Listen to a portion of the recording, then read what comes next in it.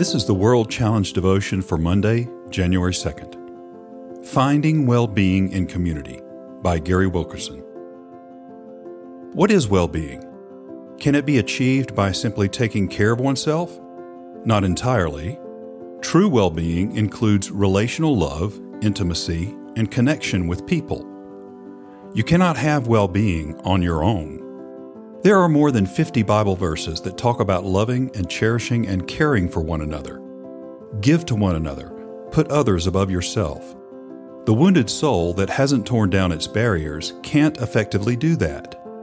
Larry Crabb said that two unhealthy people in a marriage are like two ticks with no dog. They are sucking the life out of each other. There's no source of life.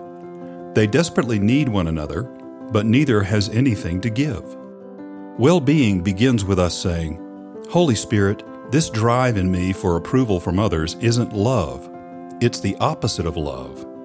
Nourish me from within and dissolve the barriers that I've put up. Enlarge my heart." In America, we have an individualistic mentality that says, "I'll fix myself, spirit, soul, and body. I'll go to the gym, eat well, read inspirational books, and will myself to success." There's good in that, but it isn't sufficient. We have a God-shaped hole in our hearts, but there's also a people-shaped hole in our hearts. There's a classic book written in the 1600s titled The Practice of the Presence of God. I would like to write a book called Practicing the Presence of People. Both the soul and the body need people around them. You have to change to have well-being in community, but you need community to change. The prophet Jonah was a loner, and there's an important lesson in his story that is often overlooked. He spent a lot of time running from God and distancing himself from other people, and the impact of his ministry was sorely affected by all that isolation.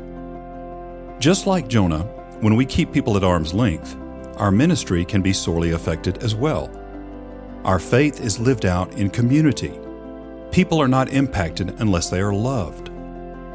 Matthew 6:33 says, "But seek first the kingdom of God and His righteousness, and all these things shall be added to you." Do you want true well-being? Seek Him first. Practice the presence of God, then seek out good relationships with other people. This is good, healthy soul care. World Challenge: Transforming lives through the message and mission of Jesus Christ. Visit us online at worldchallenge.org.